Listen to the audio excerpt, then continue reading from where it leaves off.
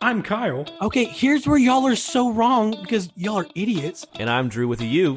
As the boss of this podcast, I'm going to say... And I'm Handsome Drew. First of all, you're on my podcast, so like you're going to listen to me talk. All right, that's part of the deal. My name's in the title. And this is not... And this is not... And this is not... This is not the podcast you deserve. Welcome back to Not the Podcast You Deserve, episode 105. We're talking about She-Hulk. Now, we've only watched episode 1 up to this point. As of recording, I think episode 2 drops in like 6 hours. I may stay up 6 hours to watch it live right as it drops. What about you, Drew? Man, I love the idea of doing that. During football season, you have a hard time getting me all the way there. You know, 5 years ago, you would not have even thought about it. You'd be like, oh, sure, definitely I'm in. Yeah, I know. I'm 30 now, and I don't know what happened. I turned 30 so recently, and it's like my body slapped me in the face with like, this is how bad you've been treating us for the last decade. And it's all catching up to you now. Oh, that's funny. Say goodbye to the things you love. You and your friends are dead. Listener, if you haven't seen the first episode of She-Hulk, maybe press pause, check it out. It's on Disney Plus, and then come back and we'll talk. We're not going to do a deep breakdown, but I actually want to talk about the vibe of it because it's so different than everything else we've seen thus far in the MCU, especially with the TV shows. But kind of before we get into that, Tatiana Maslany, do you think I said that right? Sure. As the lead, Jennifer Walters. I think that she's great. I've never seen her in anything, but I've loved her so far. I thought that she was a lot of fun. I love that they started it off with her breaking the fourth wall. Yeah. And then giving you the backstory with Mark Ruffalo. So I read that they originally weren't going to tell you her backstory until like the 8th episode, and they made the decision to put it in the first episode like pretty recently, which is why it got bumped back a day from its original release date. Thank you. From the original release date, which makes me like all sorts of nervous for this show because if they just decide like, what is episode 8 now, and if you've already done this, then like is episode 2 like, did they just screw up the whole like plan, and why did they do that? So I don't know if Kevin Feige's like commented on that or not. I think it was a leak from somebody who worked on the show explaining why it missed the release date. But the good stuff, I thought the tone of it was so fun. I think she's hysterical, and I really like that they changed her backstory from the comics, because her needing a blood transfusion and the only match is the Incredible Hulk is kind of like not a great background story. And so them giving there a reason, even though, them giving her a reason to have come into contact with Bruce's blood that wasn't super dumb, I enjoyed. And then them breaking the fourth wall and it being real fun, I thought was really nice, but also I don't know how on earth that's going to work in the MCU. And I'm excited to figure it out.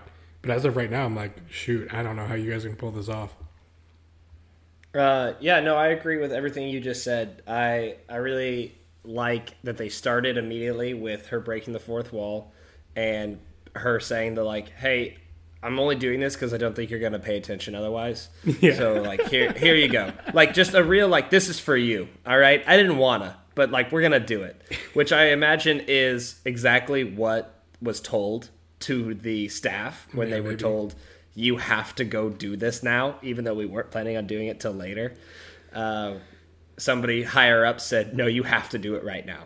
And probably verbatim said, people aren't going to pay attention if you don't give it to them now. So they're like, fine, we're going to quote you on that. And it was very like Deadpool. Like that whole thing's very Deadpool. Like not even just breaking the fourth wall, but bringing the real world, what's happening into our TV show and making fun of it a little bit. Like, or really like that. when she whispers lawyer show, I was like, that's hilarious. And I did also laugh at the Sicarian spaceship, and then just like one line of like, yeah, I'm going to have to look into that.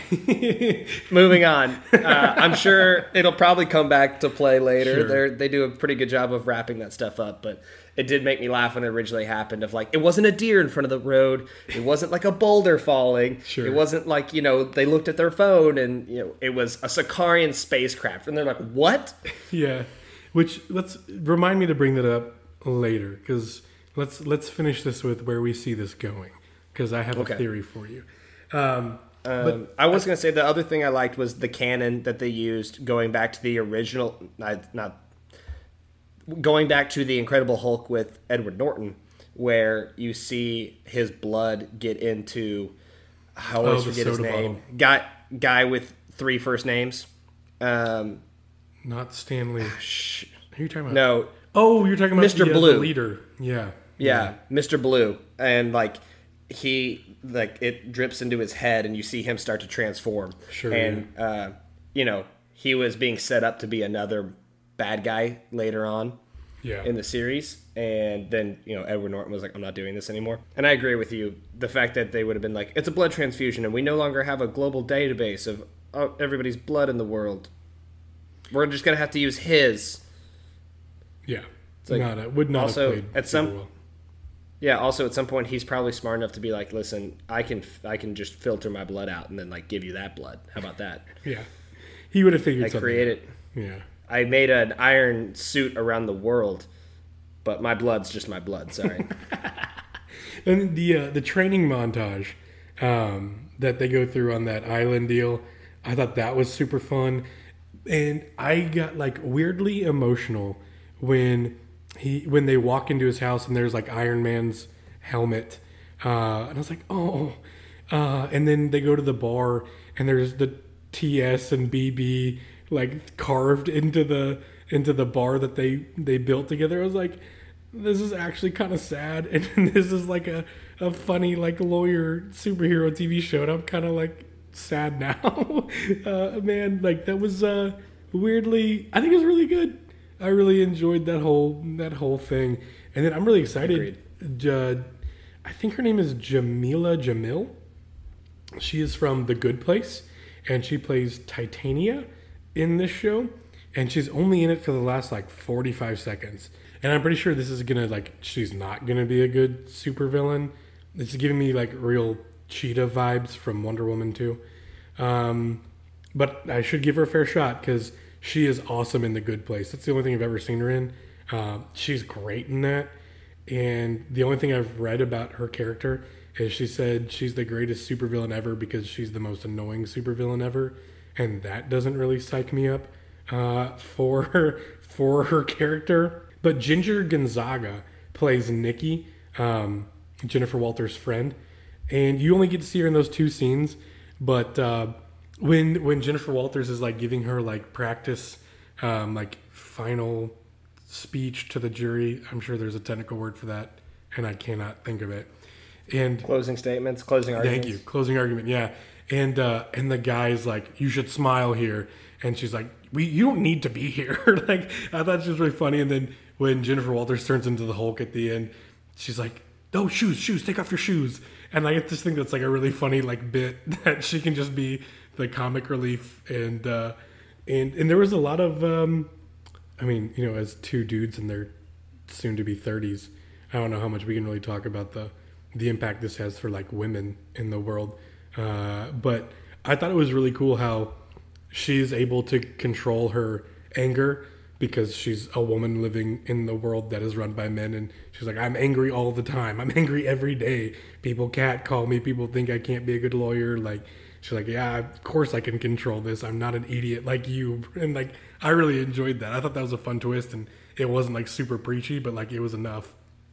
Yeah, no, I agree. There were a lot of things that I thought about as well. My wife works full time and is in a very competitive field. And yeah. There were several things where I was just empathizing with her, and she wasn't even watching it with me. I just saw it in how Jen Walters was talking, and I was like, that's really cool.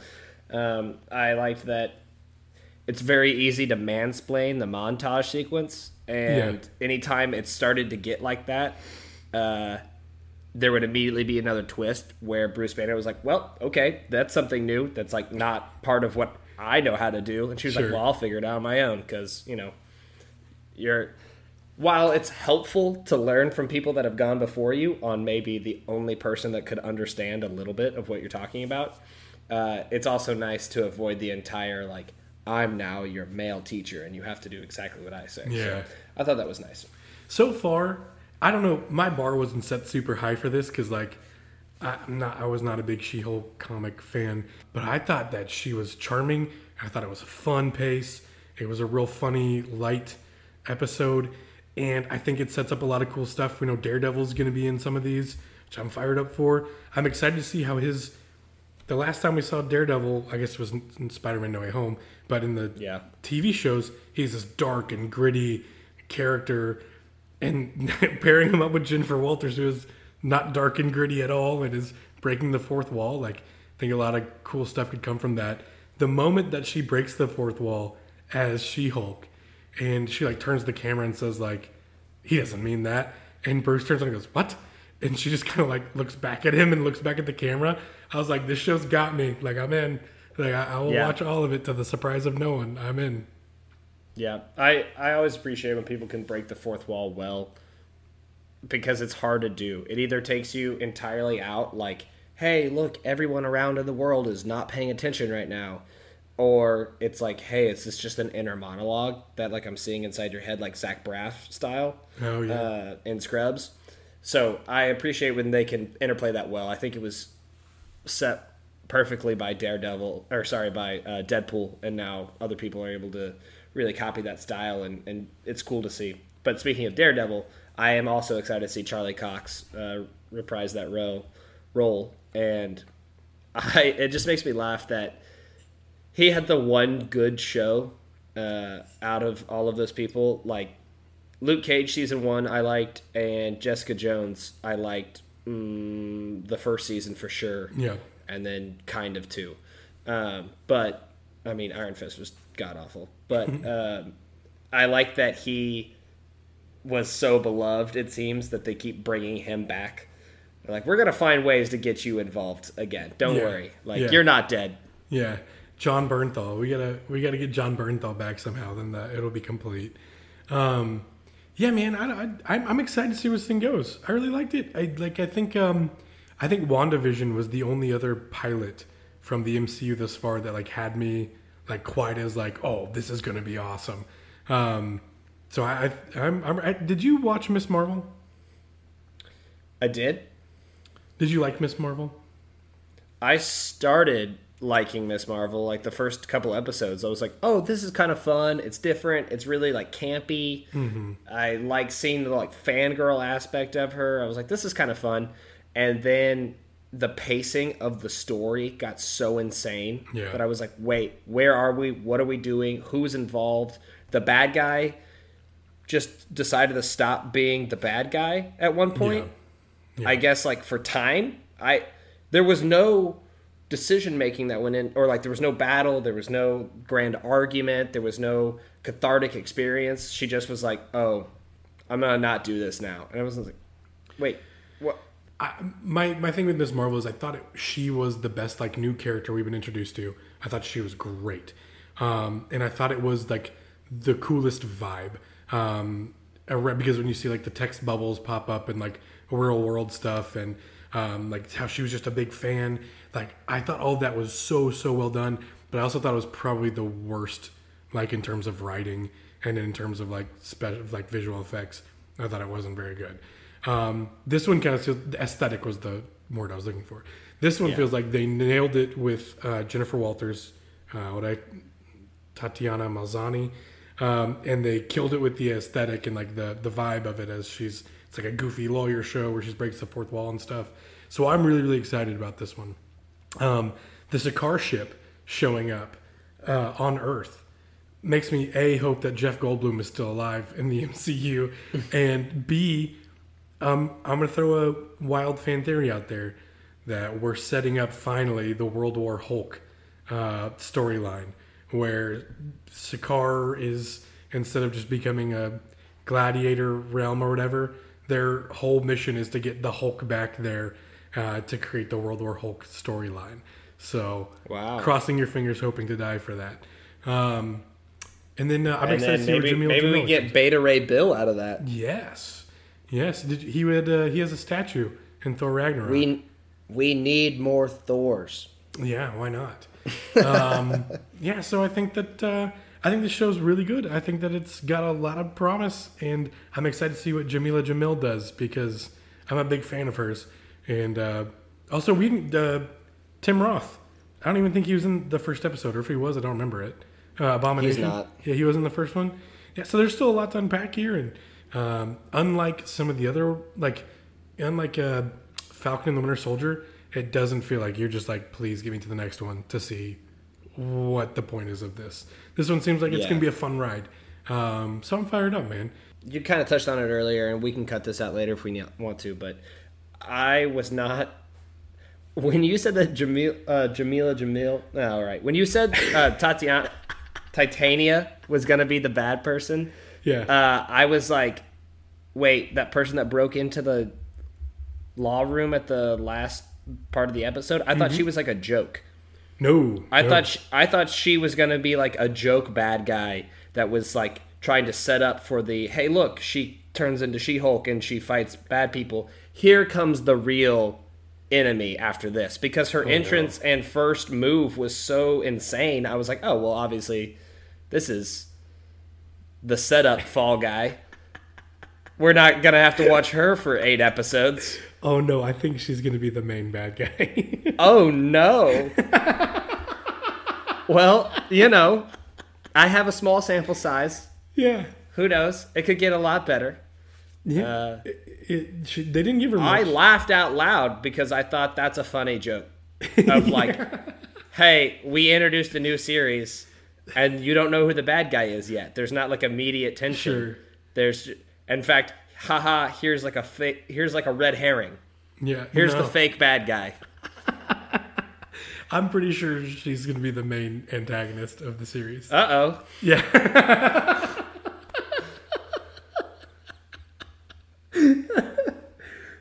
I feel like it exceeded my expectations so much on this first one that like I don't know how the second one's gonna live up to it at this point. So let's just cross our fingers and really hope that Marvel does not fumble this one. They normally don't, but I think the TV show can hit and miss.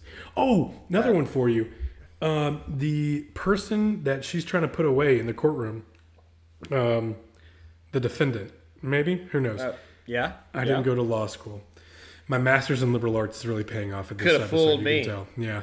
Oh, no. In her opening statement, or her closing statement, she says something like, this corporation either didn't know what they were doing was harmful, or they didn't care, or they sought to profit off it anyways, or something. Which brings me to, who is this evil corporation that she's trying to bring down?